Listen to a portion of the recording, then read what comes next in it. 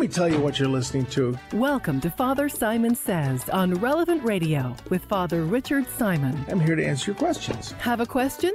Give us a call. 1-888-914-9149. As any question you may have about the Lord, the faith, and the church. That's 1-888-914-9149. This is, in fact, a radio show called Father Simon Says on Relevant Radio.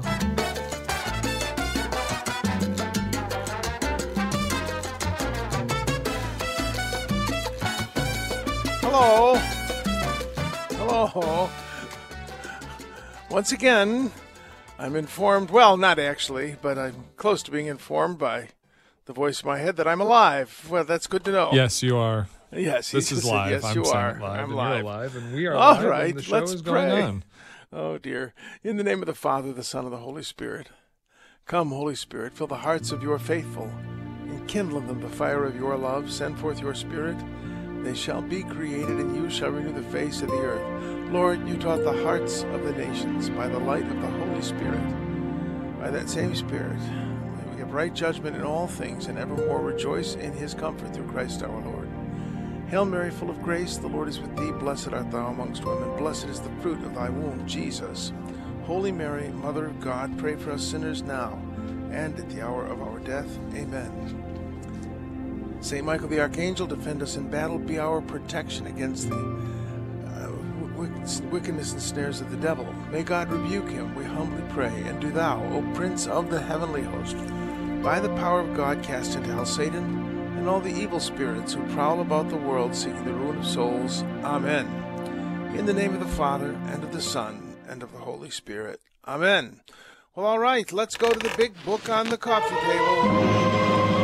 Now, this may not be the best show for little kids to listen to because there's a very important topic, which to us isn't that important, but it was very important to people like St. Paul in the first reading. It has to do with an operation that was required by the Jewish law. It was required of men. So you might want to think about that because you might have to explain something to a small child.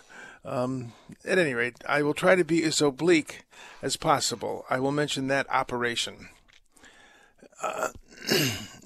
This is the letter to the Philippians, and very interesting. The letter to the Philippians is a little bit confusing because there are people who suspect that the letter to the Philippians is actually a collection of smaller letters, such it may be. I don't think it changes anything, but this idea that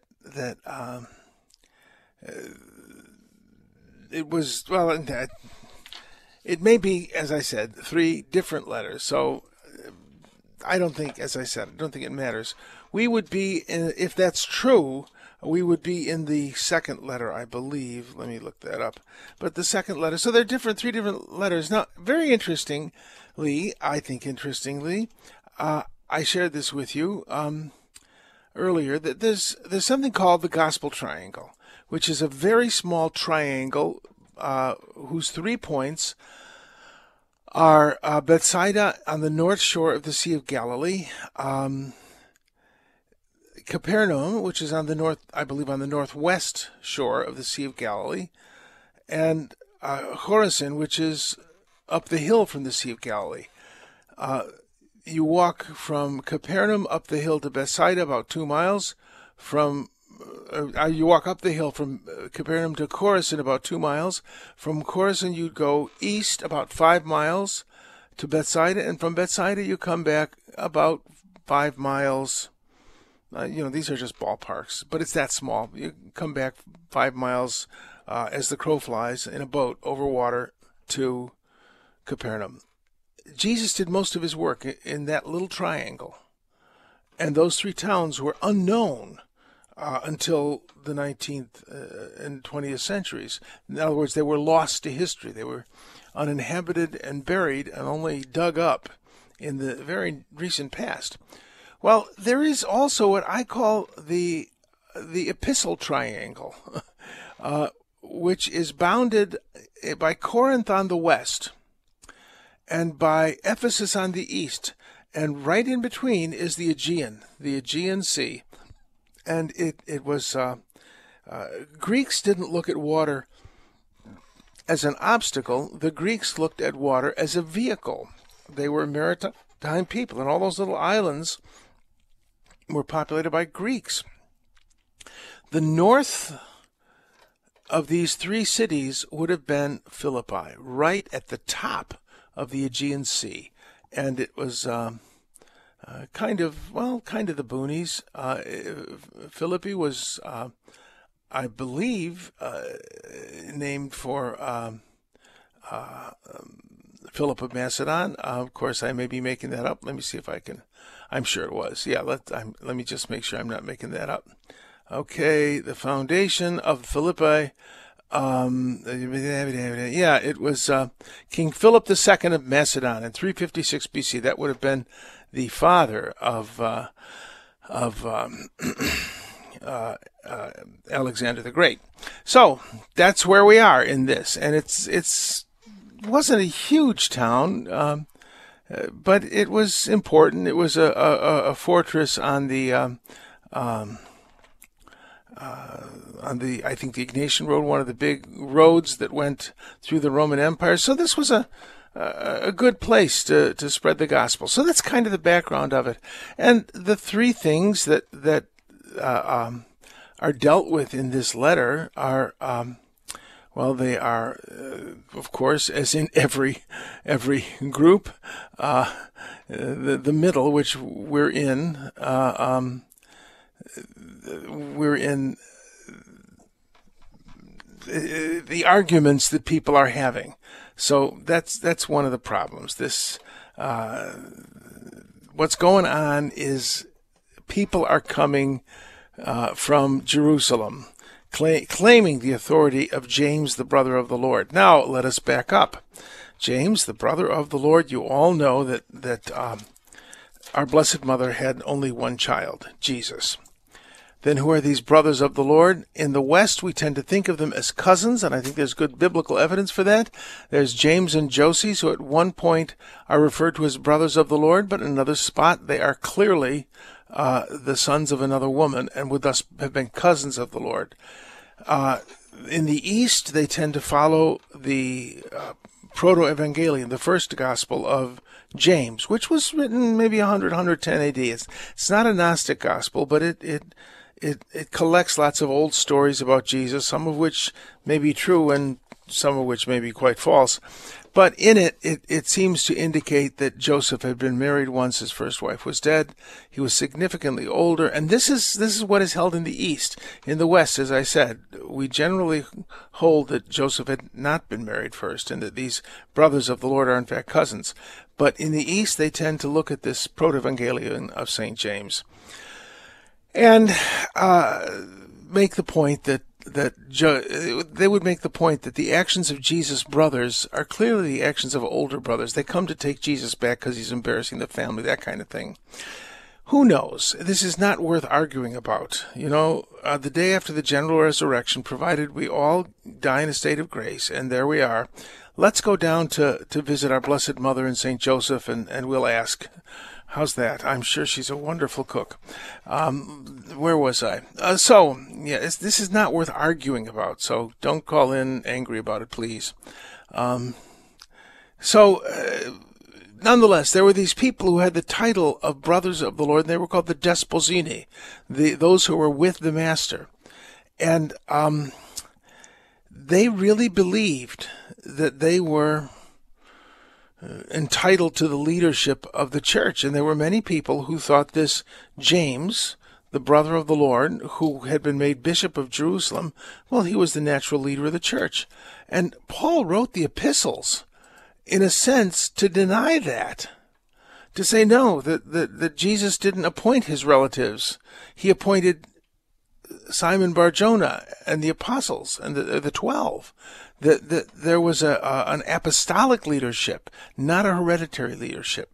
And I think that's why in the Gospel of Mark you see texts that seem to indicate that Jesus didn't have a high regard for his mother, which is, of course, crazy that when they say your mother and your brothers are outside waiting to see you, who are my mother and my brothers, Jesus says, that they are those who do the will of my Father in heaven.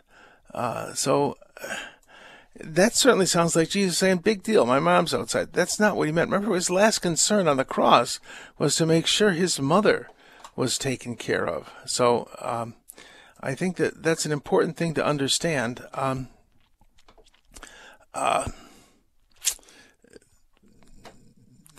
Well, let's move on. I'm beating this horse until it's thoroughly defunct. All right. This is why he talks about this. He says, we are the circumcision. And from now on, I'll refer to it as that operation. We are that operation because that's how maybe one more time. That's how Jews described those who are members of the house of Israel and the non-Jews, what we would call Jews and Gentiles, they would call circumcision and uncircumcision. We are the circumcision, we who worship through the Spirit of God, who boast in Christ Jesus and do not put confidence in flesh. Although I myself have grounds for confidence even in the flesh. If anyone else thinks he can be confident in the flesh, all the more can I. I had that operation on the 8th day, which is when you perform that operation. The race of Israel, the tribe of Benjamin, a Hebrew of Hebrew parentage. Notice he doesn't call himself a Jew here. He talks about Judaism elsewhere, but he's not a Jew. He's an Israelite of the tribe of Benjamin, a Hebrew of Hebrew parents. In observance of the law, a Pharisee. In zeal, I persecuted the church. Now, I maintain that modern Jews, and I get this from Rabbi Lefkowitz, are more properly called rabbinic Pharisees. Rabbinic Phariseeism is the religion of Judaism. And of course, I can be pretty picky about this, but I think clarity is important. That any person today you meet, especially if they are religious, who calls himself a Jew, is theologically a descendant of the Pharisees. And a Pharisee was a respected and honored person. We Christians have got to get over using that word as a kind of, oh, you're such a Pharisee. Well, that's a good thing. It's someone who is zealous for the law of God, zealous for defending the truth of God. And I think that's a real important thing, to respect that. But it is interesting here that Paul no longer calls himself a Pharisee. That's kind of interesting.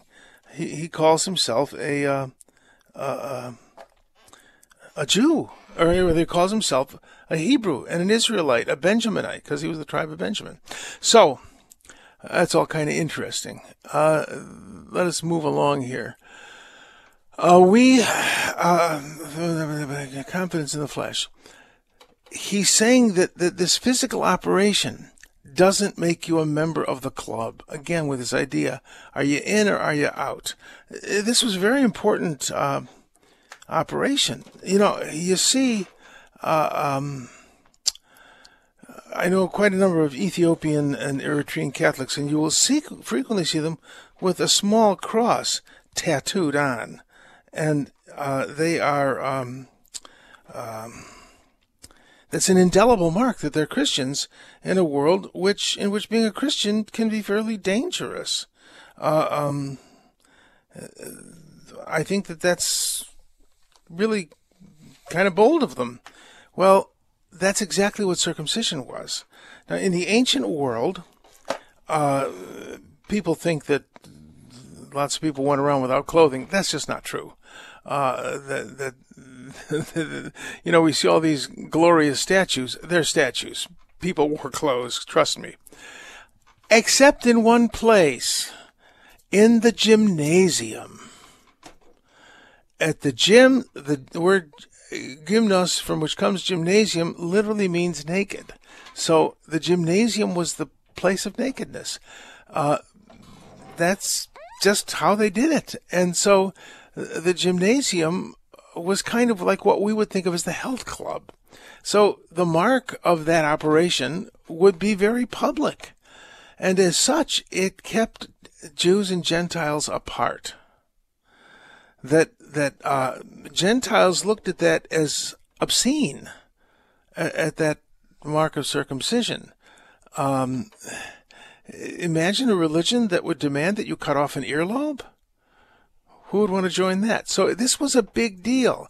It kept these two groups of people, and the Jews were about 10% of the Roman Empire. In an empire of 70 million, they were anywhere between 6 to 10 million people. They were a good hunk of it. They were all over, especially the Eastern Empire, and they could be very difficult because they did not want the Romans to impose Roman religion on them. So, at any rate, so that's why this is a big deal. And people are coming from the Jerusalem church to say, you can't be a follower of Jesus unless you undergo that operation. And Paul is saying, nonsense. We are the chosen. We who worship through the Spirit of God, that we've gotten something better. And our way of life should distinguish us from the world in which we live, and not a mere physical operation. Because a mere physical operation, well, that doesn't do anything. So that external compliance to certain rules, though rules are very, very important, it's not salvific. That the law, the 613 commandments, or 603 commandments, the 10 would suffice. All right, I want to go to the gospel, so I'm going to leave it there. Again, the same deal. This man welcomes sinners and eats with them. You weren't even to eat with people who had not undergone that operation, and you weren't to eat with anyone who was, a sinner. Now people say, I want to accompany people. I don't want to accompany people in their sin. Remember, Jesus came to change them, to take them away from their sins, to free them from their sins, not to join them in their sins. I remember a wonderful ministry. There was a ministry in Uptown and in the near north I want to be discreet again. This was Emmaus Ministries, and it dealt with young men who were almost all drug addicts who sold themselves. And this was a heroic ministry. There was another ministry that with a big van and well-funded that just went around and passed out things to people who were involved in that life. But Emmaus didn't do that. Emmaus, they really genuinely accompanied these people all the time, trying to get them into Christ and to get them out of the life. To get them, they had a farm where people who were drug addicts could go and get medical attention and withdraw. It was a heroic ministry. And it wasn't just, we're on your side. No, we're not on your side. The Lord is on your side. And if you allow yourself to be transformed by Him, you can be free of that life. So, when people hear about accompanying those who are in trouble, it doesn't mean approving of their sinfulness. This idea, I don't agree with you, but I support you. You're going to support someone in self-destructive and self-mutilating behavior? Really? That's love? I don't think so. So Jesus did not support people in their sin. He went in to bring them out of their sin. So just to say that. And I remember thinking, the next two parables are about the value of the human being. I remember thinking 100 sheep, spring is coming, there'll be more sheep. Why would I risk my life for the one? I remember meeting a priest who had been a shepherd in his youth in the foothills of Mount Kilimanjaro. And if you lost a sheep, he said, you went looking for it. Sheep are valuable. They provided milk and wool and cheese and all sorts of things. And when they were very, very old, there was mutton, which was, of course, a retirement program for sheep. But you generally didn't use sheep for meat. They were very valuable animals, so you went looking for it. But the one that I love most is this is going to be a little long voice in my head, but trust me, I'll try. You've probably heard this. Yeah, you've probably heard this story before, but My mom and dad were married just as the Depression had broken out, and my father was in law school and teaching rhetoric and debate, and mother came from people who were very prosperous. Well, everybody lost everything. So they didn't have much of a wedding. They had a wedding breakfast, a very simple wedding, in church, of course. And all my father could afford to give my mother was a very thin white gold band with diamond chips in it. And my mother and father did pretty well. You know, my father was a canny investor, and being Teutonic, as we always say, he was frugal, very frugal. And they did well. And I remember looking at my mother's ring one day when she was, I think, doing laundry or something, and saying, "Ma, you could get Dad to pop for a better ring now, couldn't you? And at least have him replace those diamond chips that are." And she just looked at me like, "Are you an idiot?" And then she went back to work. Those diamond chips were irreplaceable because they were given to my mother by the man who loved her, her college sweetheart, at a time when they had nothing. Well, why would this woman, I mean, this is a denarius. It's one day's wage. She's got 9 left. She'll find it. I mean, she's frantic to find this coin. You know, well, she had 9 more. And, you know, you cleaned out the reeds and the stuff that was on the floor on a regular basis. She'd find it. Why did she want to find it? Because I have heard that a woman had a headdress of coins. You see that often in Arab Bedouin women. They had a headdress of coins, which was their wedding headdress. And one of those 10 coins was probably from her wedding headdress. And it was like the diamond in a young girl's engagement ring. And this parable is saying that you are as precious to God as the diamond in a young girl's engagement ring is to her. It is irreplaceable, no matter how small it is, no matter how poor it is irreplaceable because it was given with love and with sacrifice. So that's how much you mean to God. You mean as much as a lost sheep, and even more, you mean as much as the diamond in a girl's engagement ring. With that thought, let us move on to a break, and we'll come back with letters. 888-914-9149. We will open the phones at 888-914-9149.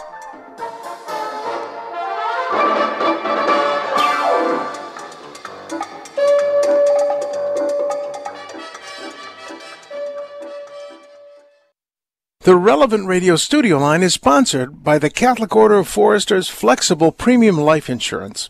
For less than $12 a month, a 40-year-old can get $500,000 of coverage. Go to relevantradio.com/Forester today. An Illinois Life Insurance Society, not available in all states. Now won't you tell me where could I go but to the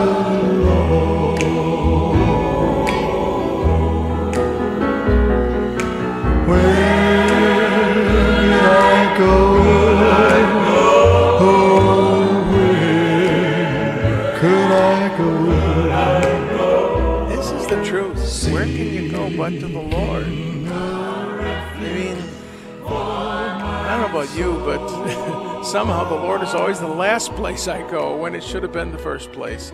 All right, let's go to letters. All right.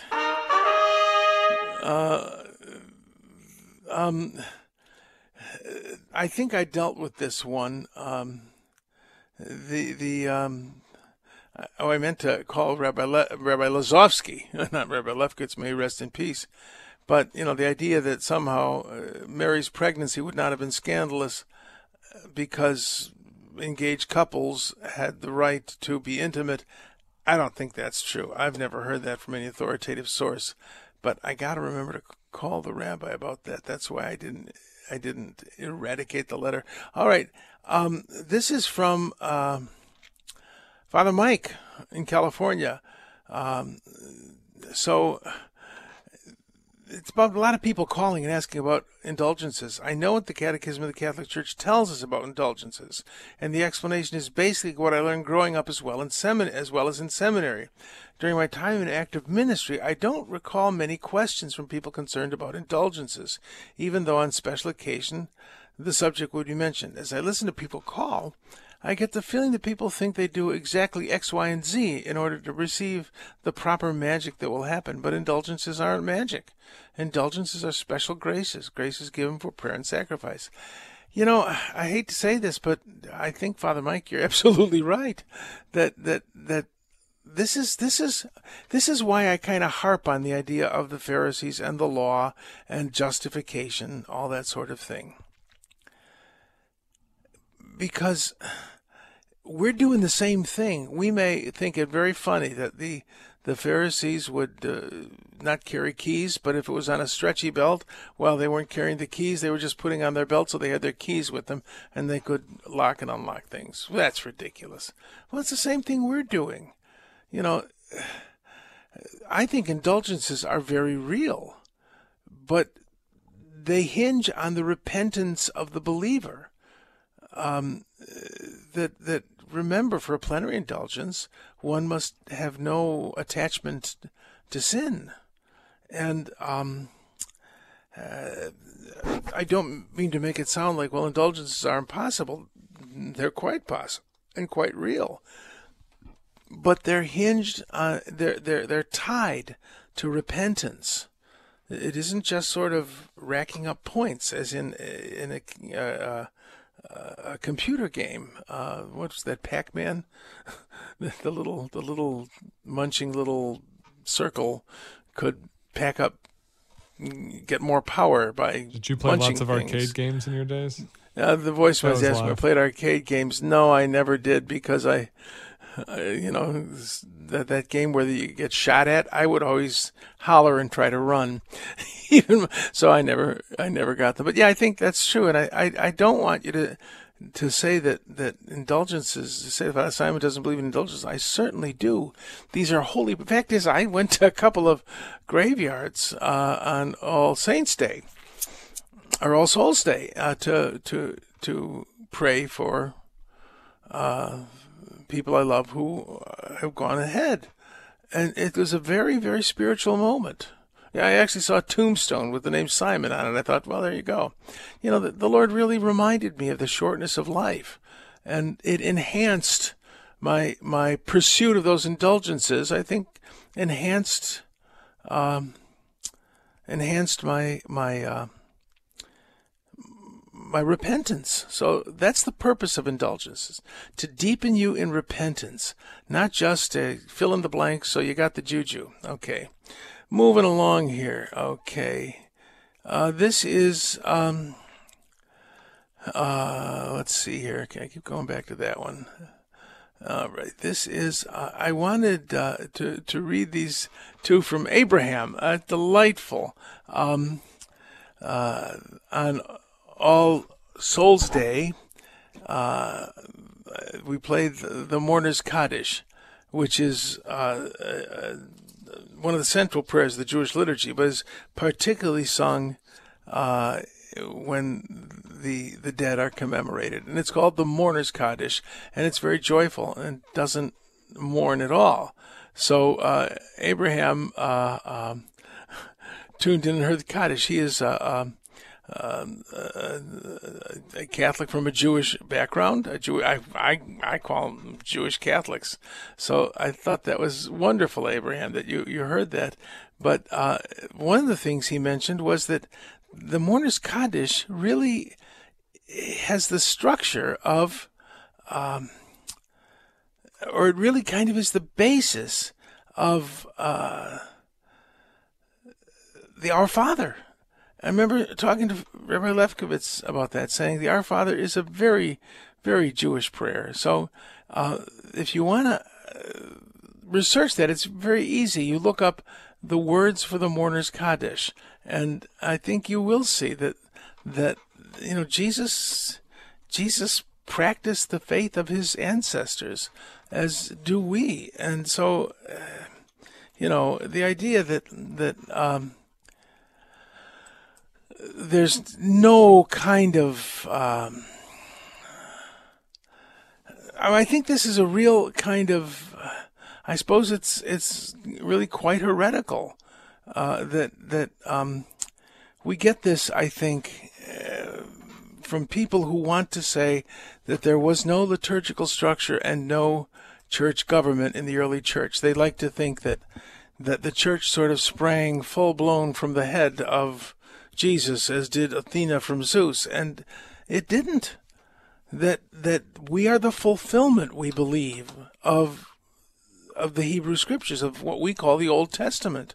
And I've often pointed out how the idea of elders and deacons, these are synagogue ideas, and the idea of bishops, these come from the Essenes, who are what we would call a Jewish sect.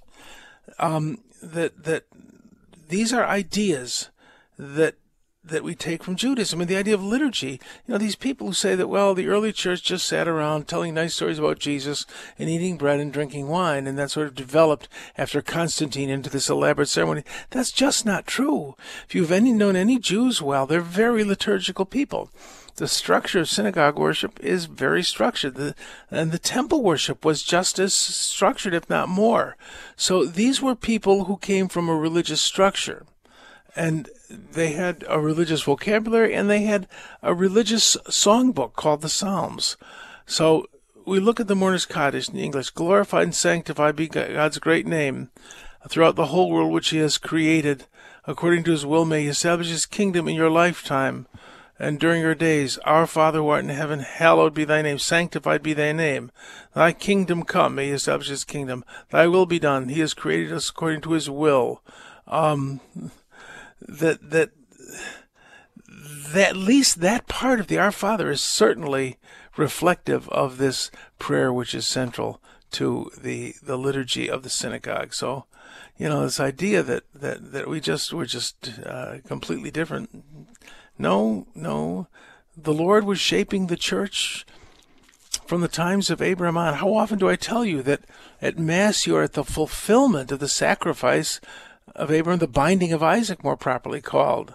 I think that's a very important thing to realize, that this binding of Isaac, he wasn't a little child, he was 33, he was laid on the wood, and then you know the story that God held back the hand of Abraham by means of an angel, and it's as if God said, wait, we'll do this together, because Jesus is son of Abraham, son of Mary, princess of the house of David.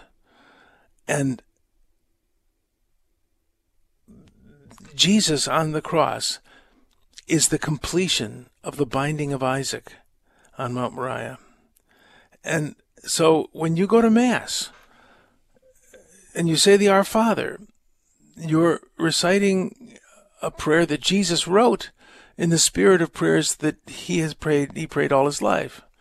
And when you go to Mass and you see the priest hold up the Blessed Sacrament and say, behold the Lamb of God, he's saying what John the Baptist said on Jordan's bank.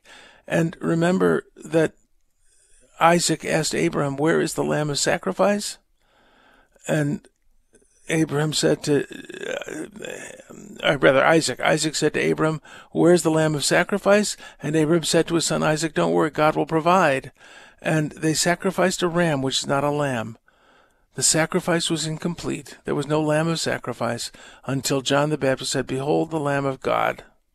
And when I hold up the Blessed Sacrament of Mass and say, behold the Lamb of God, I'm not doing something that's 2,000 years old. I'm doing something that's 4,000 years old. So to say that, well, we have no relation, I don't read the Old Testament because, well, I just like the New Testament about Jesus. You can't understand the New Testament unless you are immersed in the Old, because the new is the fulfillment of the old. I'm grinding that X all the time. So a lot of phones open at 888-914-9149, 888-914-9149.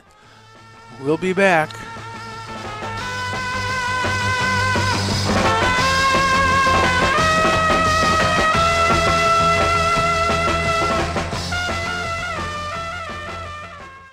This hour is sponsored by Ave Maria Mutual Funds, where financial goals are aligned with pro-life values and fund decisions are based on investment fundamentals designed to preserve and grow wealth without violating moral beliefs. More information at AveMariaFunds.com.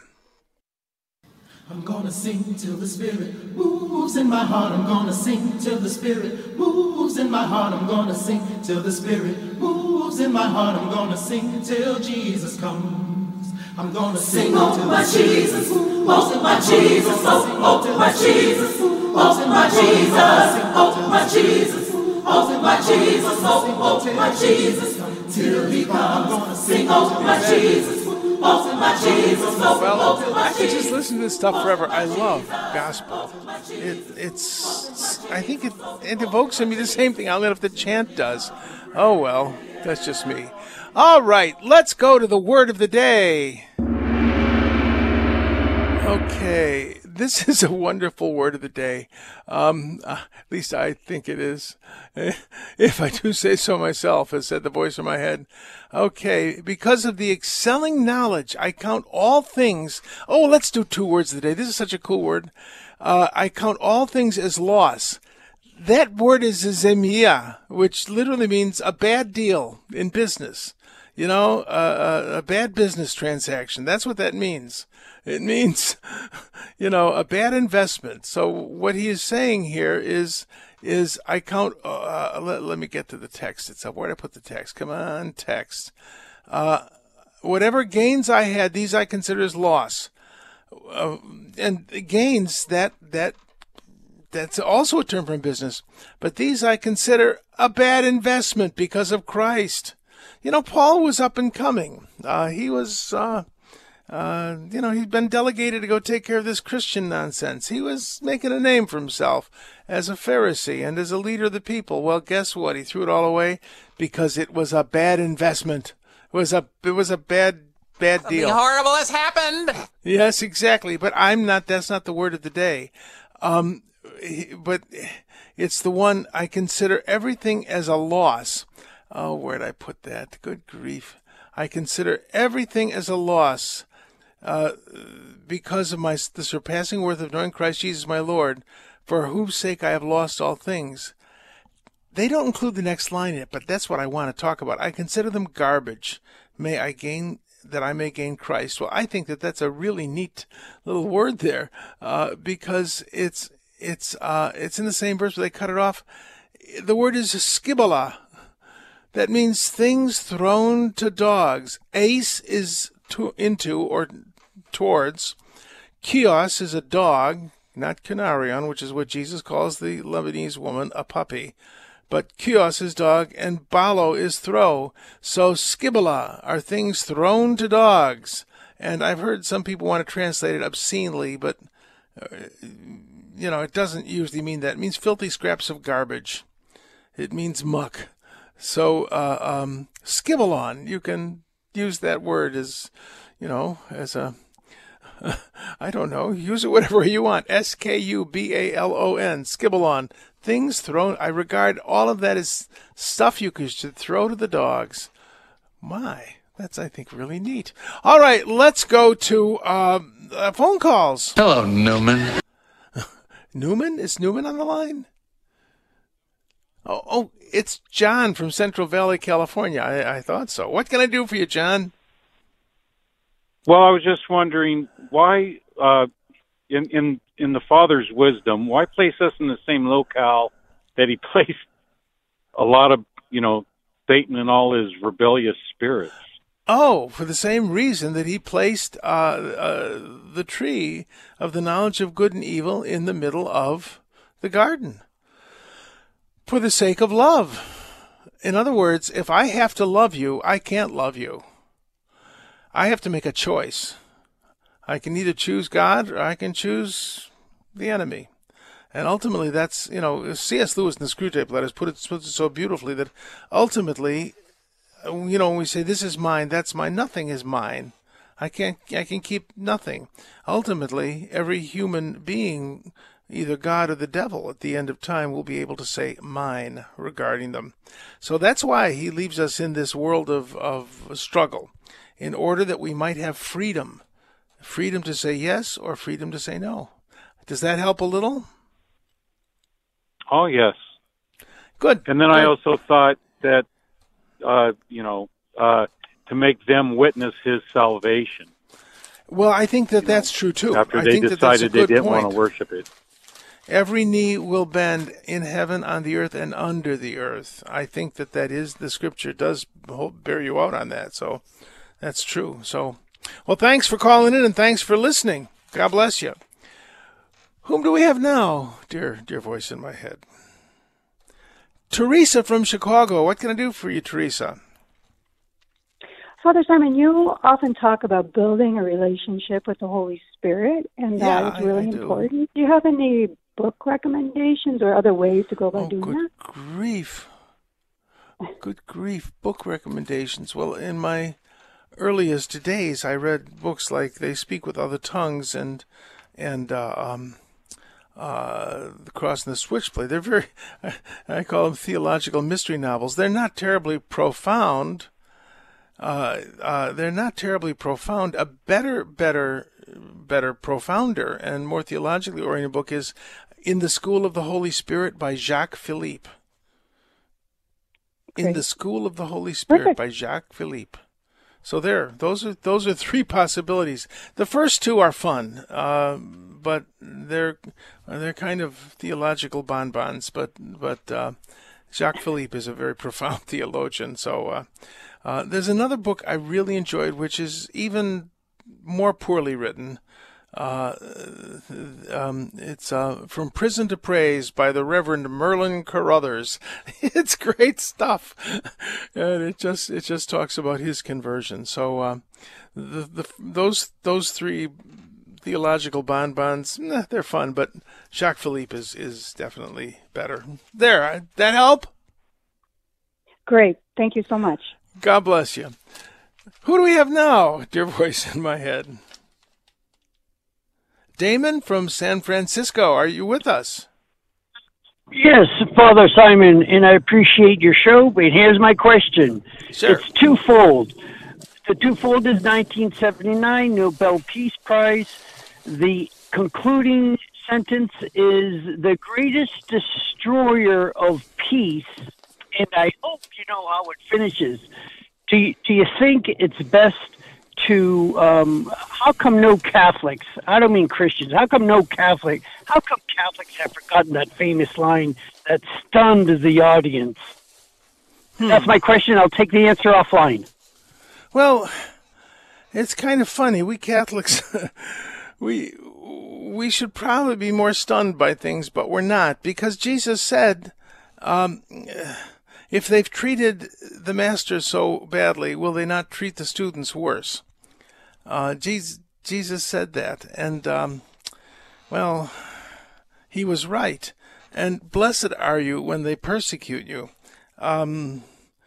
Recently the Nobel Prize was given to someone for what he was going to do. It's become a bit of a mockery. The Nobel Prize in Science, well, that's probably still real, but the Peace Prize, meh. It's fascinating to me, this world that loves to honor itself. We believe what Jesus said, that, if I honor myself, who am I? My testimony isn't true.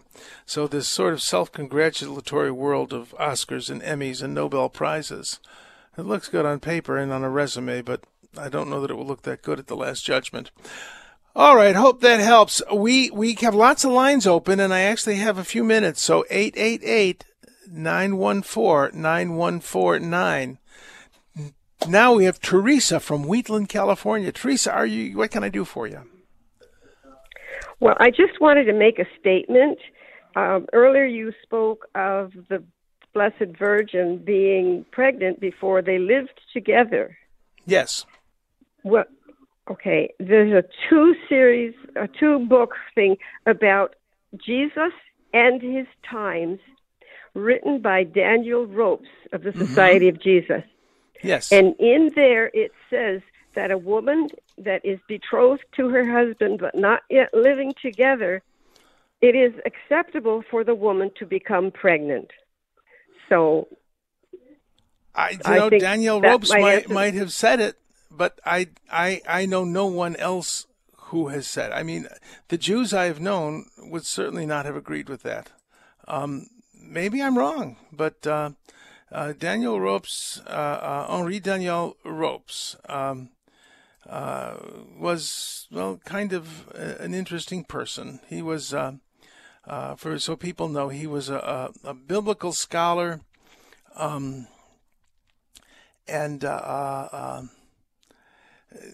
he was, controversial in his time. He was a great scholar, but well, I'll have to look at what he says. But as I said, I'm trying to research it, but I'm not sure that. I've never heard that anywhere. I've heard the Danielle Ropes statement too, but I've never heard anyone but him say it. So again, maybe I'm wrong, and I'll call my friend the rabbi and I'll see what he has to say. So, well, thanks for calling in, and if I'm wrong, I will happily admit it because, well, I'm wrong a lot. So there you go. Well, aren't we all? Aren't we all? Okay. There God we go. Bless you, Thanks. Father. God Bye-bye. bless. All right. Who do we have now? Dear voice in my head. Ryan from Arizona. In Mass, they always say the body of Christ, and they give you the Eucharist. Mm-hmm. And the wine, they'll say the blood of Christ, and they'll give you the wine, the blood of Christ. But supposedly the understanding I have is that both are each other, not inexclusive to each other, if that makes any sense. That's called concomitance, and we believe it. Yes. So at Mass, why aren't they saying the body, blood, and of Christ? The host becomes the body and blood of Christ. The cup becomes the body and blood of Christ. However, the host symbolizes the body of Christ, and the cup symbolizes the blood of Christ. One is solid, one is liquid, and we live symbolically. When you think of it, a stop sign is a symbol. It's not saying stop; it's showing you a red light, which symbolizes stopping. But the Eucharist is much, much more than a symbol. Symbols, the letters of the alphabet are symbols. We communicate through symbols, everything. SYMBOLS, not the kind that clash together. However, the Eucharist is infinitely more than something symbolic. It isn't just an idea or words on paper.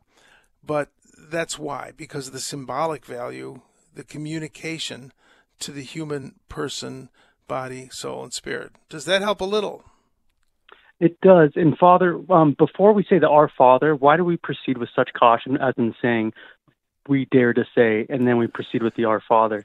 Oh, you've hit on one of my favorite things. The Our Father, I always say, is a terribly dangerous prayer because it starts with our. I don't want to say our. I want to say my. And then it says father. I don't want a father. I want a mother. Mothers hug you and make chicken soup. Fathers take you occasionally out behind the woodshed, at least traditionally.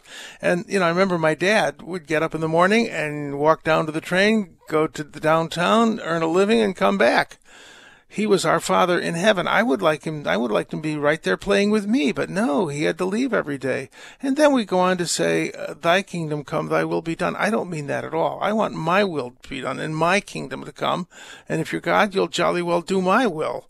And then give us our day this daily bread. I don't want daily bread. I want a nice stock portfolio, and I want to be guaranteed future security. I don't want just today.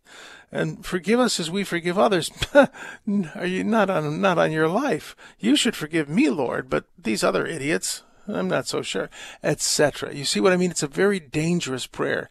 We make perfect liars of ourselves, and then we go to receive Holy Communion. It's very wise of us to say, we dare to say, audemus dicere in Latin. We dare to say. Does that help?